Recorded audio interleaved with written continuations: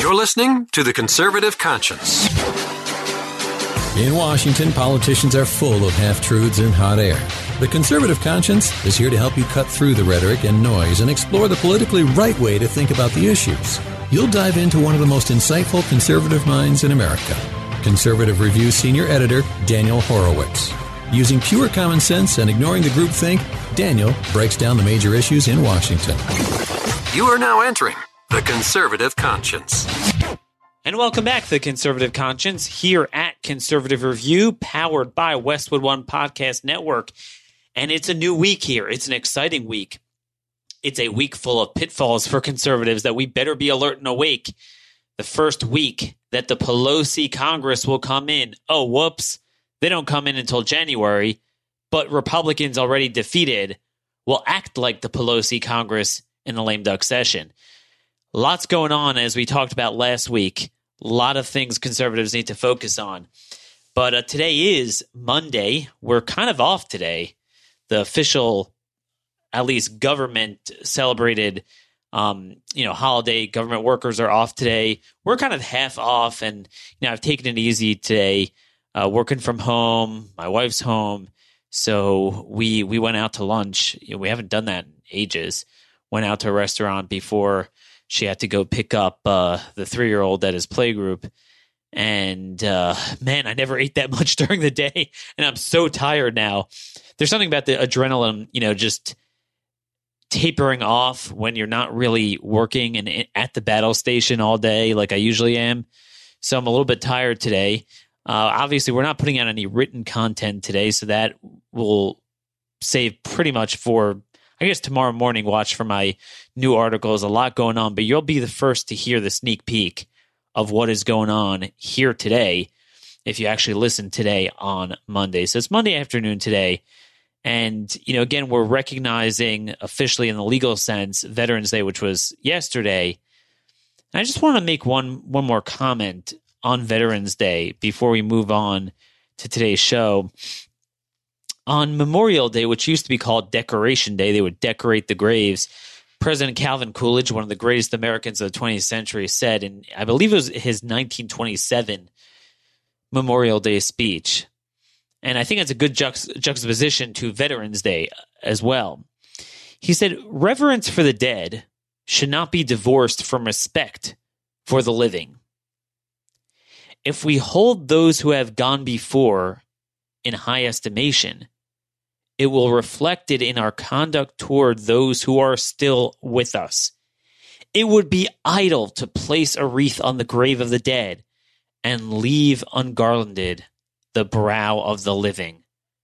Our devotion to the memory of those who have served their country in the past is but a symbol of our devotion to those who are serving their country at present." I think that's really appropriate for Veterans Day in particular, where unlike Memorial Day, you're celebrating the living veterans of our wars. And, I was thinking the only way to celebrate the sacrifice of the dead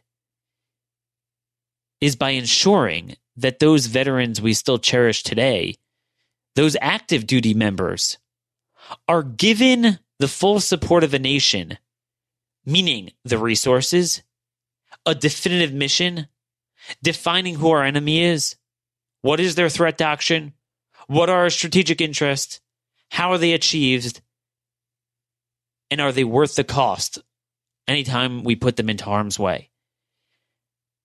And once we answer those questions, and only once we answer those questions in the affirmative, do we place them in harm's way with all of the resources and the proper rules of engagement, where there's only one rule of engagement, kind of like the Democrat political rule of engagement. That should be our military rule of engagement. We win, they lose.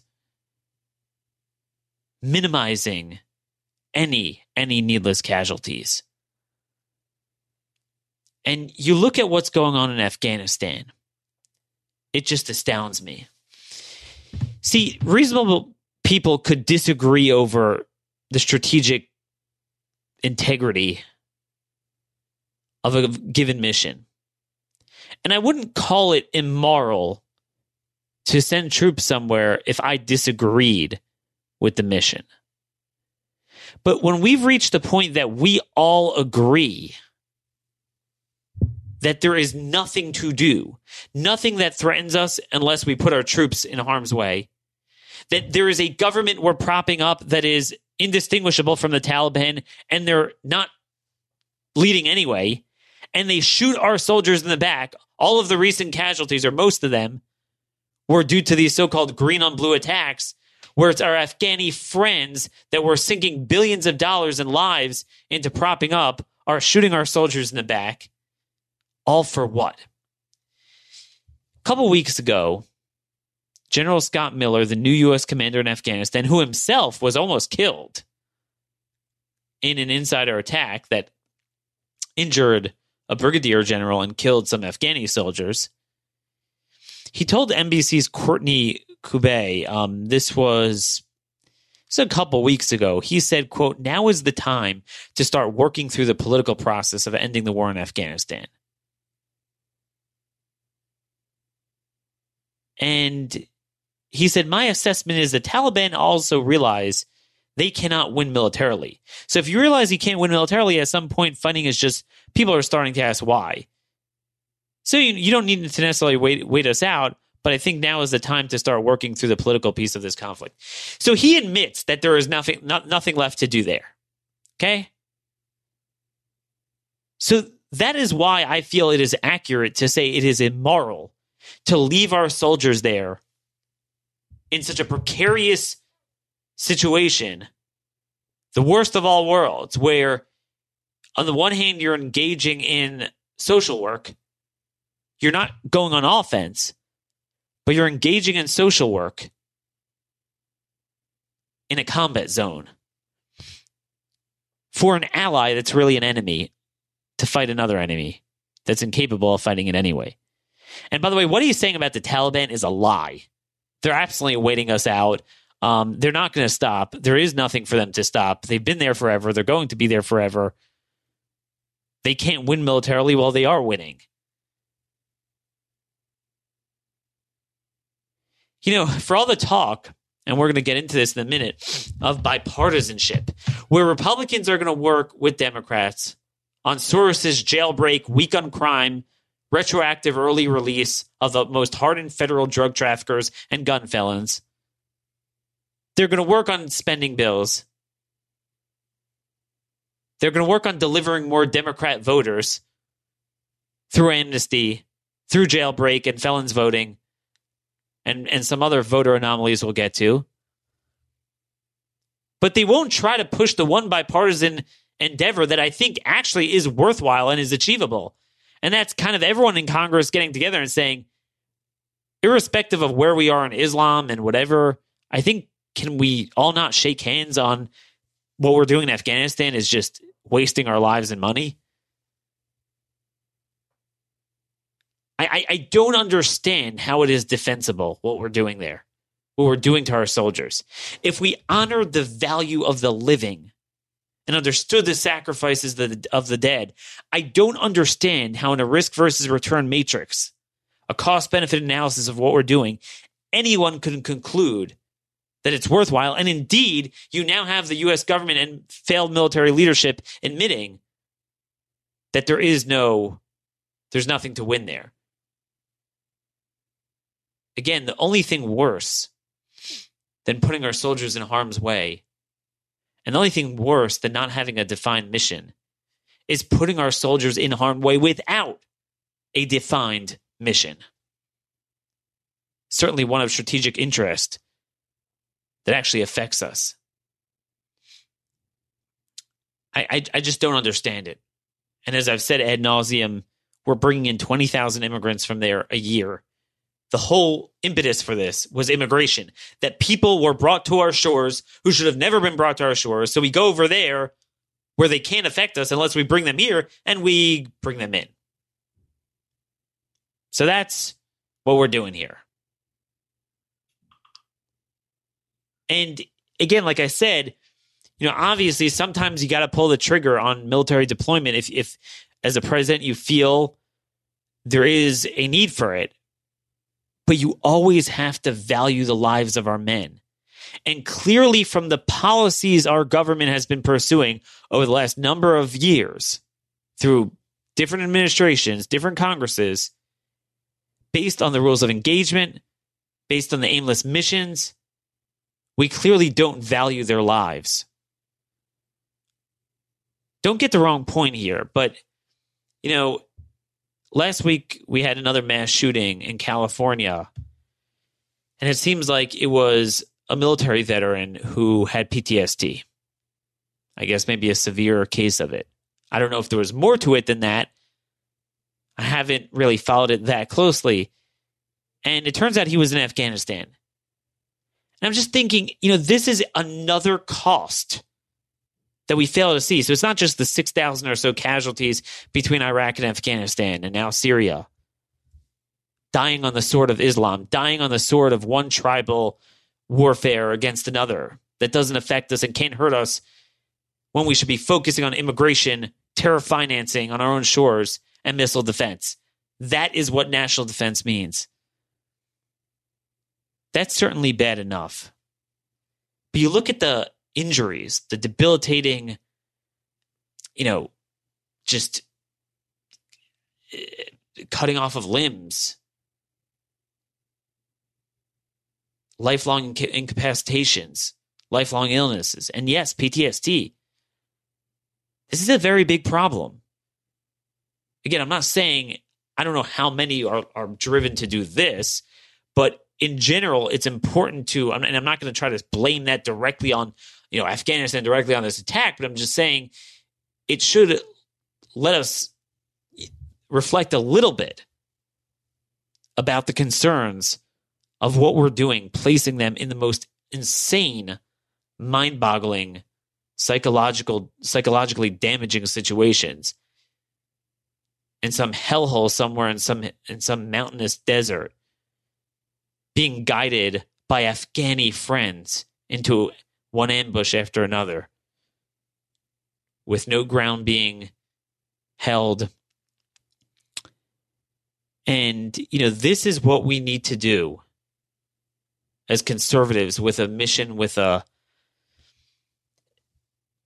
new agenda, a new contract with America, is just like we have to reset the baseline on what it means to be a conservative on healthcare and spending and immigration. We need to reset the baseline on what it means to be a national defense conservative. It doesn't just mean spending more money on the military in the abstract. No, it doesn't mean more spending. It means defining what defense is at its core, moving in to out. It's not bringing the problem to your shores. So it's immigration. It's going after soft power or terror finance. It's missile defense, because that could always hit us. You got to have a defense for that, and a nuclear offensive posture. That's what you need to spend your money on. And then from there, it's making the right alliances, the proper use of soft power, and making sure the key waterways in the Gulf of Aden, Suez, and in the Persian Gulf are kept open for business. Aside from that, we really don't have other interests. And yet we're not protecting those interests properly. Of course, we need a strong standing army, a standing Air Force, standing Marines. But it's these deployments and the nation building that's costing so much money and lives. Anyway, we just owe it to our veterans and our standing military, active duty, to properly use them. And I think, again, this is not a Republican or Democrat issue anymore. It never really was. Not liberal or conservative. It's just plain dumb. It's the inveterate rent seekers in government, military industrial complex. Military leadership is rotten to the core. Everyone knows that. Perpetuating this scam at the expense of the grunts in the military. So God bless our soldiers. God bless our veterans, and certainly those that have paid the ultimate sacrifice, as we recognize on Memorial Day. So to just juxtapose, and I don't mean to be insensitive here. I like to use analogies. I'm certainly not comparing real warfare to political warfare. But, the same way we seem to have our military die on the sword of Islam, as I've patented my term here, the reverse Patton, as in General Patton. We do the reverse Patton. General Patton said the object of war is to have the other SOB die for his country. Make the other SOB die for his country. So we die for other people's countries, other people's gutter ideologies. We die on the sword of Muhammad. That's really what we're doing with the Mogadishu, Raqqa, Baghdad, and Kabul urban renewal projects. Okay, so that's with that. But politically, as Republicans, and I don't consider myself one, but as conservatives, we die on the other side's ideology, so much so that with our policies, we create their voters. Both by turning off our voters, by not drawing a bold contrast and exposing what they do that's damaging to swing voters in the suburbs. And then obviously by literally creating voters for them with immigration amnesty, open borders, felons voting, and a whole bunch of stuff. So Republicans come back this week, and there's a whole bunch of stuff that's going on that is downright Orwellian. That they're learning all the wrong lessons of the election. So we have the members of Congress flying in Tuesday, Wednesday.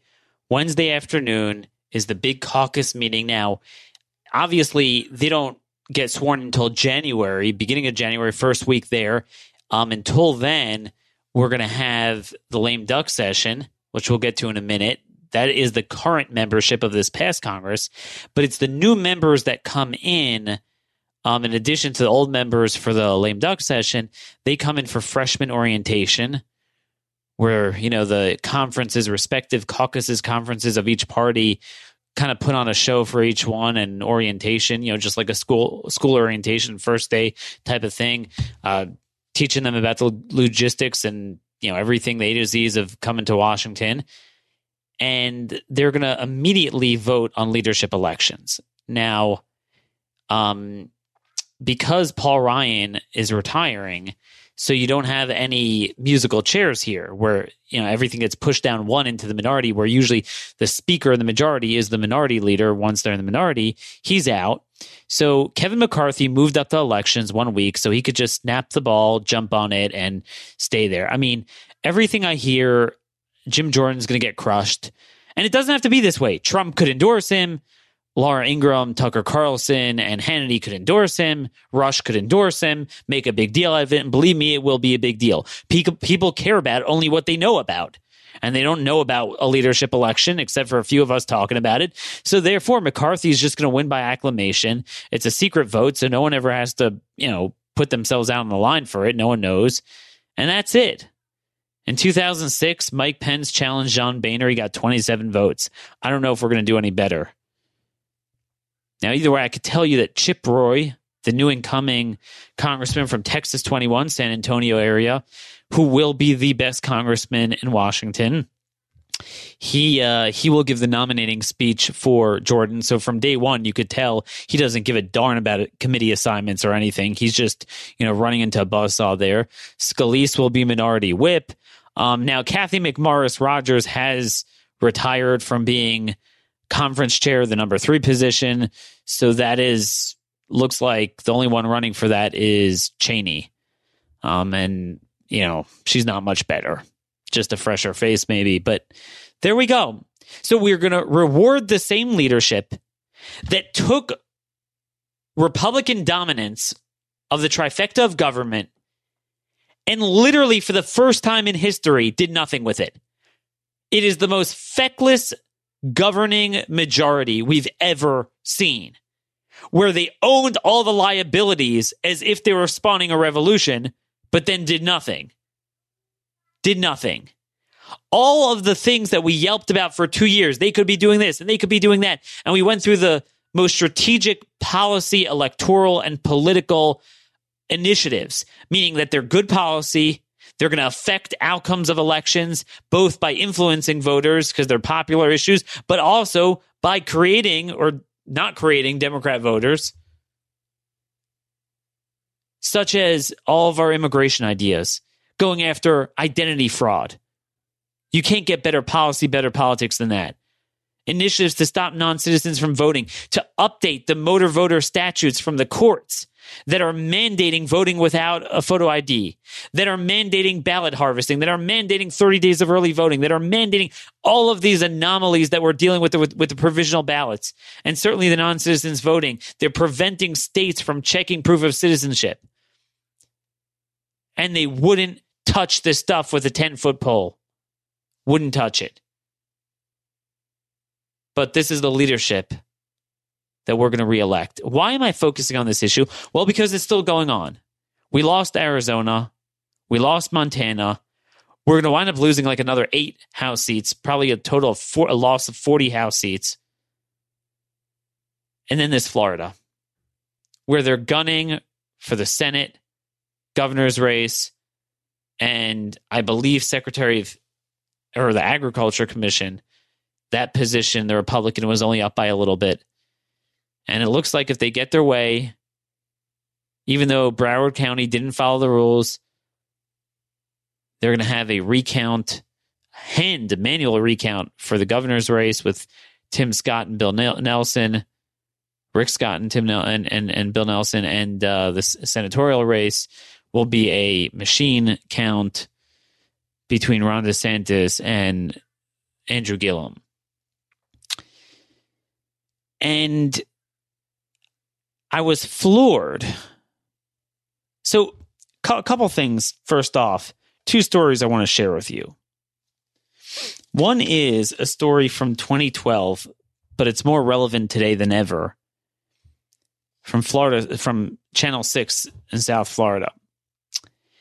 May 11th, 2012. Now, before I read the article, many of you have seen the news that Democrats are suing literally to demand that non-citizen votes get counted. Well, I thought they said that it's a conspiracy theory. What are you talking about? Non-citizens voting. Ha ha ha. That's not happening. That's nonsense. All these cases when we wanted to just simply, protect the franchise, integrity of our elections by having on the voter registration forms a box to verify proof of citizenship, which you would think would be the most basic thing. And all the courts, to my knowledge, I've seen it, the 10th Circuit, D.C. Circuit, the 9th Circuit, have prevented states from doing that. If you could imagine that. Stolen sovereignty. I talk about it in my book. Literally. No, foreigners will steal your thing. And one of the things they said is, you're burdening the franchise and there's no solid evidence that this is a problem. And now they're saying, why don't you count their vote? How bad is this problem? Let me read you an article here. The line, so this was the 2012 elections. The line wrapped around the parking lot and the weather was hot. But Joanne Calderon said she didn't mind. My gosh, it's a privilege, she said. Meantime, Nuria Kidd and Lillian Cabrera said it took them about 4 hours to vote. At Carl Pine Park in Pinecrest, Dolores Mastrangelo came prepared with a chair, candy, water, and magazines. But in Hialeah, Paul Onati said election officials were not organized. Richmond Heights Middle School was empty Tuesday afternoon. Theolia Carter said that was because many residents heeded the call for early voting. Florida officials are now saying that nearly 200,000 registered voters may not be U.S. citizens. Earlier in the week, state election officials announced they had identified more than 2,600 people who are in Florida legally but ineligible to vote. The Department of State is asking county election officials to verify the information. And basically, I'm just skipping down here, an initial list drawn up by the state and not widely released shows that a comparison of voter lists and driver's license information turned up a list of nearly 182,000 people who may not be U.S. citizens.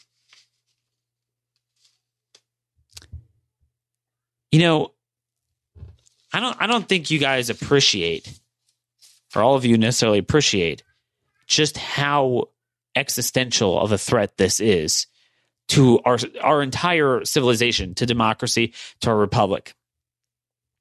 We're at the point where Republicans really cannot win Florida, even in a winning year, by much more than 100,000 votes. And you're telling me you have almost 200,000 voters potentially registered who are not U.S. citizens. Whether they're legal or illegal immigrants, that's immaterial to this. I guess it's all the more egregious if they're here illegally, but it shouldn't matter. You have to be a citizen, and as we all want the case to be, you're only a voting member of a society if you're a citizen. And basically, at the time when Governor Rick Scott, ironically, was trying to match up these names and get them off the voter rolls, so he was requesting DHS data so he could tap into the database and definitively know who is, because DHS would have the full list of who is a legal immigrant. Certainly a legal immigrant, they would have the names, obviously, and match it against the voter registration, and boom, just weed out those names. I mean, we should all agree to that. I mean, I challenge my liberal listeners here. I mean, we all want only citizens to vote, right? I would imagine. And certainly this is something the suburban voters that conservatives are bleeding would certainly agree with us on. And yet, the court said he can't do that. And he never really appealed it and whatever. So here we are. That is their margin of victory that they're trying to achieve. If you're a Republican, forget about policy and principle and what's good for the country, because we know Republican leadership doesn't care about that. But they care. You would think they care about their own political survival. If they got into power with the trifecta of government, you would think this would be the first issue. It is existential to our government, to the foundation of democracy, to the existence of their own party, and it's a winning issue. Nobody wants non-citizens voting. You would think they would have had legislation explicitly granting states the authority and the tools to weed out non-citizen voters and to check for proof of citizenship on the front end of registration. Because again, this is a prima facie threat. This is not some sort of far-flung thing. We have motor voter laws that automatically register people with driver's licenses that who come to register for driver's licenses. And by the way, now even the ones that don't do it, they're passing automatic registration as it is in a lot of states. Democrats think of everything. So if we're going to think about what's going on here and the gravity of it, it doesn't take a genius to think that in a state like Florida, that big, you might have several 100,000 that are registered to vote, and a lot of them might not even realize it. A lot of them might not even know it's wrong because they register them. And Republicans did nothing about it. Now it comes back to bite them in this election. And let me tell you something. You know what's interesting? See, Democrats are going to teach Republicans very, very quickly, what it means to run a chamber of Congress, what it means to be in the majority, what it means to have a real movement and care about your own political agenda. See, NPR is reporting that Democrats are planning among their very ambitious agenda, and it will be an ambitious agenda. The contrast from Republicans will be just earth-shattering. Earth-shattering. So they're planning gun control, we know that. Planning a bunch of socialist stuff, healthcare spending, you name it. But one of the things, Democrats will take control of the U.S. House in January with big items topping their legislative to-do list. Remove obstacles to voting, close loopholes in government ethics law, and reduce the influence of political money. These are their euphemisms, obviously. What are they pushing? Well, they're pushing to establish automatic voter registration, meaning nationwide, to mandate it. A lot of states are especially blue ones, are electing to adopt it. So meaning, obviously, when Republicans were in charge, we should have given states more leeway. Democrats are now in charge, and they're going to do their thing, which is giving them less leeway, creating a federal standard to reinvigorate the Voting Rights Act, crippled by a Supreme Court decision in 2013. Folks, here's the thing. That decision in Shelby County, if you remember my conversation with Logan Churchwell last week, it was just one provision of VRA it invalidated. The pre-clearance of districts in the South. It did nothing on all this stuff. And in fact, it invited more lawsuits. And since 2013, we have suffered defeat after defeat at every single lower court on every voting anomaly. You got to give it to the Democrats. They'll win 98% of cases, and they'll smartly look at you with a straight face as if that didn't happen, and like, this sucks. We're getting nothing here. We have voter suppression. We need legislation. I mean, meanwhile, they're laughing all the way to the bank. They know that they're winning. They will not settle for anything less than 100%. Yet conservatives will settle for 1%, 0%, negative 5% from their Republican leadership. The soft bigotry of low expectations. You want to know what a majority party could accomplish with 3 branches of government? Go and watch what the Democrats are about to accomplish officially with 1 branch of government. But really, they have the Senate too, as we've said very often.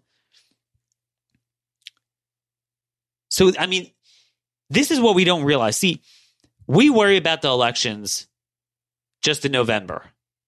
Democrats, electioneering is a 365-day-a-year endeavor where they're constantly registering people, constantly looking for ways to get new voters, constantly manipulating the process. And that's the thing. Whoever controls the process and the courts control elections. And that's what you're seeing now, where we're basically at the mercy of election stealing now. They're reaping the benefits of this while this party has been asleep. You know, it's funny. I've been hearing this crap from so many of you, by the way, and I don't mean you listeners, but, I get these messages, stop bashing Republicans. We have to win the election. We can't let Democrats win. So, nothing matters in between the 2 Novembers but the elections. Forget about policy. But ironically, I'm the only one focused on the policies and the processes and the courts that will determine the actual outcome of the elections. I've called for all this stuff on my list of legislation. Winning issues. Winning suburban issues, yet we're not. We're getting nothing. And now Democrats will spend time pushing all of this. So there's that. There's that issue. Then we have the next issue. Jailbreak. So, I mean, folks, this is like a perfidy and betrayal on 10 different political and ideological levels all at once. I could not have created a better story if I wrote a book on this. So Republicans lose an election. And, the more it seems, the more you study this election, especially down ballot, they really lost a lot more than we thought initially. All for nothing. All for dying on the other side's ideology. So you look at the results, and it's clear Republicans are losing, upper middle class voters in suburbs that are not for Hamas. They're not for MS-13. They don't want a lot of this agenda, but, they're turned off by a lot of Trump's personality, some of it rightfully, some of it wrongfully. But that's the story. And there's so many issues for which we can win them back on. And the first thing Republicans plan to do in the lame duck session, so you can imagine, you just lost an election. You need to win back suburbs. Moreover, you have 1 more month left to your own governance before the Democrats take over the House. Figure, all right, well, let's create our own voters. Let's stop open borders, so we stop Democrat voters from there. Let's stop identity theft. Let's stop non-citizens from voting. Let's work on some of these election ballot issues. No. What they are pushing right away is jailbreak. A mixture of this First Step Act passed by the House that we spoke about all this year, or this half a year, which are the back-end jailbreak. Those are the early release time credits left and right that knock a few years off sentencing for the worst gun felons and drug traffickers sitting in federal prison, by the way, because we're only talking about federal prison. This is congressional legislation. As well as the Senate Judiciary's bill on front end sentencing reduction at the front gate, and they're putting the two together. So the leniencies of both will result, just to give you a sense, if someone normally, let's say you would have a heroin trafficker, let's say he'd get 20 years in prison, he now gets 7 years and 10 months. If you look at all these programs and all these programs, they have to get these educational programs. It's all under current policy. They could attend these things. There's no change in their behavior they have to do to get the stuff. So even if you believed in this BS that somehow some of this will change, they'll be better people when they come out of jail. No. Suburban voters. Think about it. Imagine this bill has enough stuff that could write 5 years worth of TV ads against Democrats. But not only aren't they exposing the Democrats, running ads on them, they're championing it with the Heritage Foundation and every single phony conservative group. I am the last man standing, as well as some law enforcement agencies. It is unbelievable. And they're pushing this right away. They're getting the White House to push it in contravention to everything Trump has said on the campaign trail and in his entire career. So tomorrow we're going to have a comprehensive piece out on this. But could you imagine, at a time when we need to be winning suburban voters on safety and security, it's a tailor-made agenda. We don't have to reinvent the wheel to win back these voters. Just be who Republicans were for the last half a century. But no. Another important point. Democrats are going to be working on a gun control agenda, really tapping into the news cycle and all the violence and the shootings.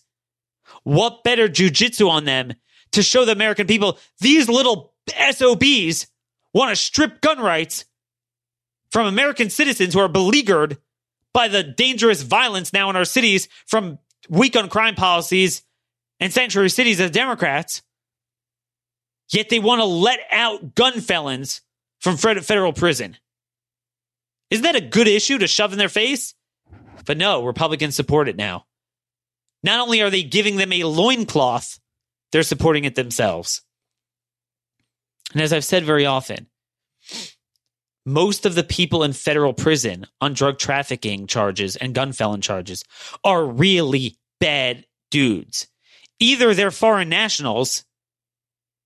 So the whole issue over the federal prison population, too many people in federal prison for drug charges, is false because a lot of this is foreign nationals. You look at the Lawrence, Massachusetts drug bust, 40 names on it. Every one of them is a foreign national. It's an immigration problem. It's a sanctuary problem. It's a border problem. Do our 25 items on immigration and then come back to me if we have too many people in federal prison for drug charges. Because remember, even the Americans that get involved in the secondary trafficking, it's only because you have the open borders allowing the criminal alien networks to operate at a primary trafficking level. But then even the Americans involved, these are often the worst people. They're people with massive histories in the state system that eluded justice. The example I always give is Kate Steinle's murderer. He escaped justice in California. So Sessions charged him with gun and immigration charges. Doesn't sound that terrible, but we know he's a murderer. And that's why they're going to seek long sentences for him. That's what you have in federal. So you have to understand the federal system. Not to mention, as I've always said, the federal prison population is state and federal is plummeting, but federal even more. Crime is going back up in a lot of metropolitan areas. More people than ever escape the mandatories even now. Just 12% of those convicted on drug trafficking in 2016 completed a full mandatory sentence. And here's another interesting thing from the U.S. Sentencing Commission. 72.8% of federal offenders sentenced in 2016 had already been convicted of a prior offense, with the average of them having accrued 6 convictions. These are not low-level offenders in federal prison. It is the biggest lie around. And as we've noted many times, they're starting with the drug traffickers, but they're going to go to the violent offenses too, because they know, as well as I know, that most people in prison are for violent crimes. And if you really want to reduce the prison population, which is their goal, not reducing crime, reducing the prison population, the only way you're going to achieve that is by reducing sentencing for violent crime. And indeed, I don't know if it's going to make this way in this final iteration of the merged bill, but the original Senate Judiciary Bill was a bill that contained section 208 of the Sentencing Reform, whatever, and Corrections Act, contained a provision reopening sentencing for juvenile murderers after 20 years. You know, if they're convicted, let's say, to life in prison without parole.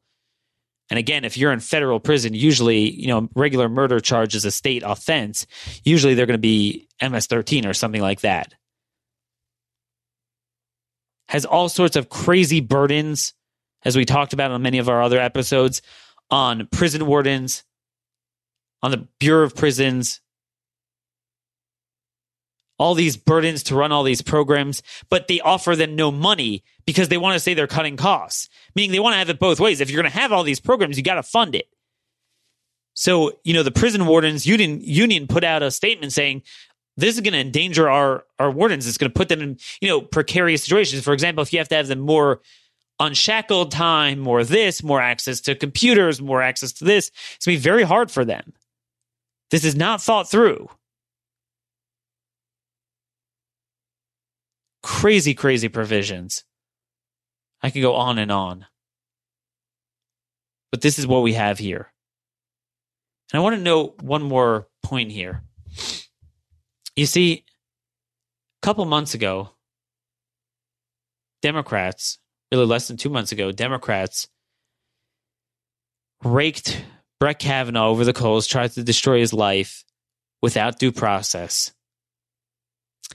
We are now taking, the Republicans are taking, Trump is taking these very members of the Senate Judiciary Committee, all of them, all the ones running for president, and we're passing their legislation.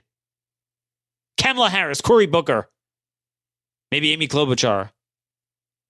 This is sickening beyond belief. Orwell could not have written a story like this. And yet I'm the only one even talking about this. And you know what's so dishonest about this jailbreak issue?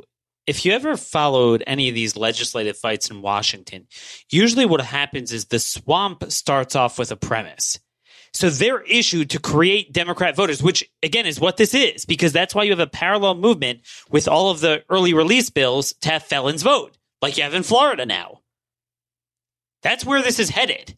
But our side just walks the ball in the end zone for them. And by the way, see, as I keep talking about this jailbreak issue, the more I talk about it, just my brain just fills with different ideas and points.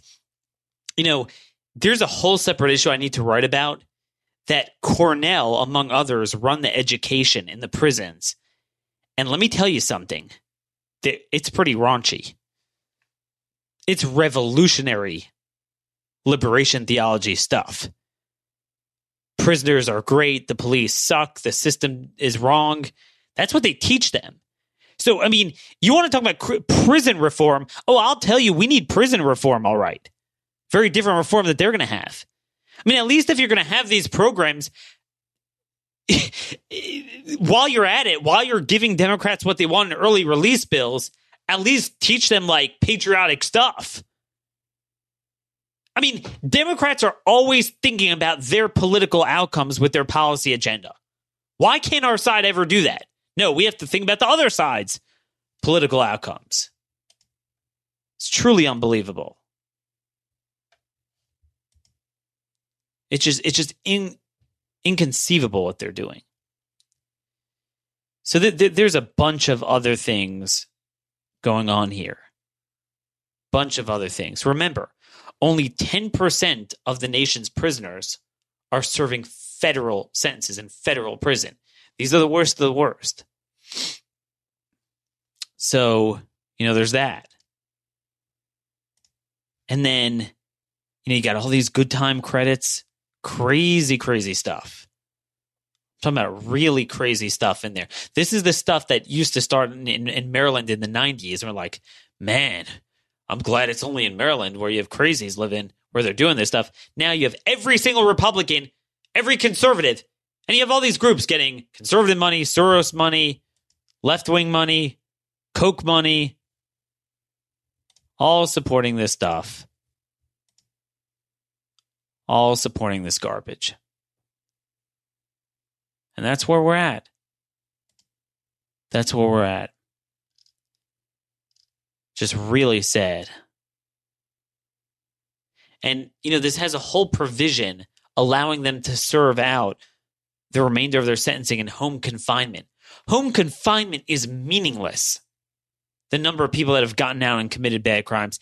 And yes, illegal aliens who comprise a large share of the federal drug population, federal prison population serving drug sentences, they will be eligible for home confinement and will not be turned over to ICE right away. And again, you have to understand there's a major security issue here because they're trying to have their cake and eat it too. See, if you want to have this whole nuanced way of criminal justice reform, you got to put money into it. So I'll give you a perfect example.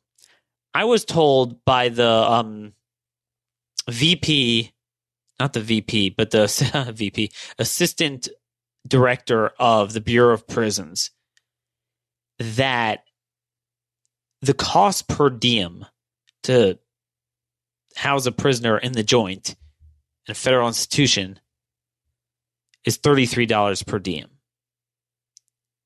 Cost of a halfway house is $44, and home confinement $80, give or take. It's in somewhere in the 80s.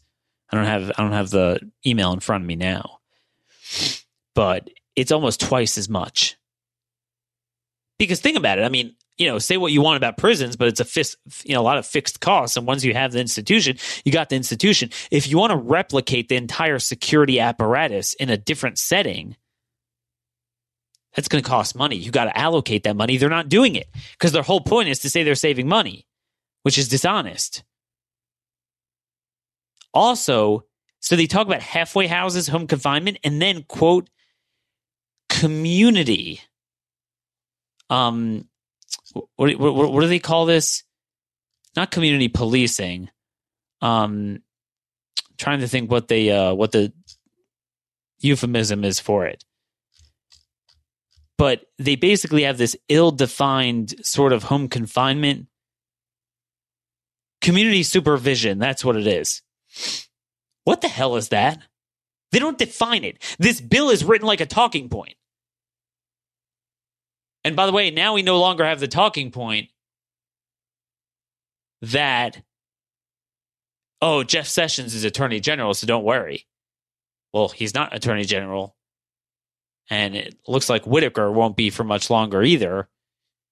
So now we do have to worry about it. Because chances are the one who they get is going to be a jailbreaker. So don't give me this stuff. Because they're going to play games and say, well, it's only low-level people. But it doesn't define low-level in statute. It gives it over to the executive branch to do it. So in any Democrat administration, and really most Republicans who aren't Jeff Sessions, think about it. If the Heritage Foundation supports it, then all of them support it. They're going to define it very liberally. And they have that full discretion to do so, by the way. And then they massively expand the safety valve. So right now you have a safety valve, which really looks at a person's history and everything. And that's the joke. A lot of people are like, what the hell? It's like, carte blanche. There's no discretion of a judge. We just take anyone, even if there's no reason, and we lock them up for 50 years. But it's just not true, and it never was. And it certainly hasn't been the last 8 to 10 years where we've been extremely lenient. We have a safety valve. It's written into statute. I would argue they've taken it too far. But here it gives judges unfettered discretion to ignore the offender's prior criminal history. So anyone with priors is going to get the safety valve. The whole point was to say, no, first-time offenders. No, it explicitly does it for repeat offenders. So there's that. I could go on and on and on. I could talk forever. But you want to know something? Facts and details about the trends in the prison population, facts and details about crime rates, about the nature of the federal prisoners, the role of illegal aliens in drug trafficking and the federal prison population, the current weak policies of safety valves, the details of what the bill actually does and doesn't do. None of that matters. The direction of the broader movement pushing this bill and where they're coming from and where they're headed with it doesn't matter. But the reality is that chanting mindless slogans about ill-defined criminal justice reform, like the sheeple in Animal Farm, doesn't alter these facts. And we're going to keep talking about these facts. Man, I got this massive centipede just crawling right above me here. Wow. It's like 2 inches long. Glad my wife isn't around. She'd freak out.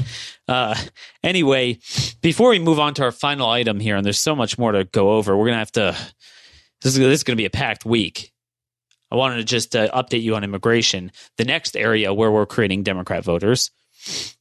But I just want to go over the Foundation for Safeguarding Justice did a survey on this bill. And unlike our opponents who mischaracterize the question, so they'll say, do you think a first-time offender smoking one cigarette of whatever marijuana in college should be locked up in jail forever? I mean, that's the type of garbage they'll ask, which is just, they'll just ask things that just aren't true. So, they were asked in this survey a very up or down question. It wasn't like, skewed towards us. Like we didn't say, federal drug traffickers who tend to have armed robbery and other things on their rap sheet. No, we didn't add that in.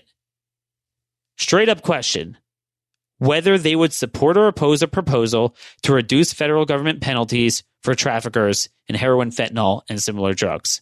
Here's the results. Okay? Here are the results. 87% of Republicans said they would oppose such a proposal. Only 9% support. 70% of Democrats oppose, 22% support. 73% of Indies oppose, 17% support. 77% of whites oppose. 71% of African Americans oppose. 64% of Hispanics oppose. 74% of women oppose. 73% of males oppose. Okay? You tell me show me any other policy that you could possibly conjure up that you will find more favorable polling with. Similarly consistent results were obtained when respondents were asked whether they would think more or less highly of their congressional representative for supporting a proposal that would reduce penalties for trafficking in heroin and fentanyl and similar drugs, and allow drug traffickers and other criminals to be released to home confinement before completing their prison sentences. It's a very technical poll. It's perfectly worded. It's not loaded at all. It describes the bill as is. Their intentions and where they're headed and the results are much worse, and I could ask the question in a worse way, but they did not do that here. Again, 82% of Republicans would think less likely, 60% of Democrats, on and on. 88% of Republicans believe the federal government is either not tough enough or about right. 75% of Democrats believe the same thing. I mean, folks, you're not going to get better surveys than this. So there's a lot of information here. I'm going to try to link to it in show notes. But before we conclude here, I just want to update you on immigration. Trump was elected with much pomp and energy, very much buoyed by the immigration issue. What have we accomplished in the last 2 years with the trifecta of control? Some of it's not his fault. It's the courts, but he should have fought back against them. Congress isn't that, but he should have vetoed their budget bills. The October numbers for the border apprehensions are out. They came out over the weekend. So this is the first month of fiscal year 2019. Remember when we reported on September and we talked about record numbers of family units crossing? Do you know that that number rose by almost 40%, that record, in October from September? Family units. Did you know that over 60,000, almost 61,000 illegals were apprehended at our border in October? 61,000, which means that it's very likely at least that many were not interdicted, right? You have to at least double it. And the higher the numbers get, the fewer the lower the interdiction rate is. The entire Trump effect has been wiped out.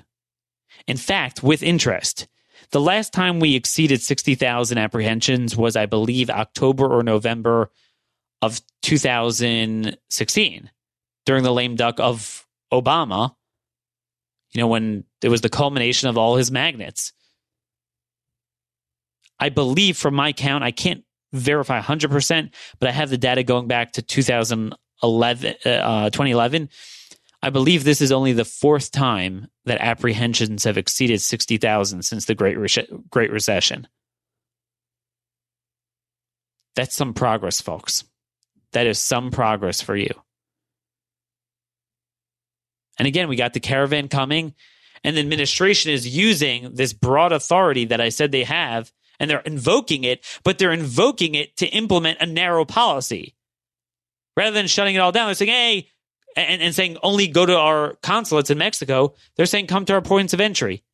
Well, where do you think the caravan's going to go? They go there anyway. Family units apprehended skyrocketed by 2,000% since the nadir of the flow in the spring of 2017, when Central Americans thought that Trump would close the border. We're going to have an article on that tomorrow. All these people, they come here. The kids, whether with the family units or the UACs, unaccompanied teenagers who are self-trafficked by their families to live here with other illegals, they get status. They wind up getting green cards, and they wind up voting. You're seeing this in the electoral returns everywhere. I don't know what to tell you. These are all policies we discussed today. Voter fraud, immigration, jailbreak with felons voting. It's not just good policy. If you're a Republican, I can't understand why you wouldn't fight this tooth and nail, because it's good messaging and it's good for your party, but instead you do the opposite. Toss a loincloth to the other party and give them voters. I don't know. But anyway, we're going to watch the leadership election. We're going to report back to you on the shenanigans. I'm going to give you as much as I can, the inside scoop on it and everything else this week. But remember, let's stay focused. Let's stay focused on what matters. And that's why I really appreciate you guys tuning in here, sending me your emails. You can always email me at dhorowitz@crtv.com. It's HOROWITZ for the last name, 2 O's in there, and tweet me at RMConservative. Till next time, busy week. God bless. Thanks for listening. This has been another episode of The Conservative Conscience.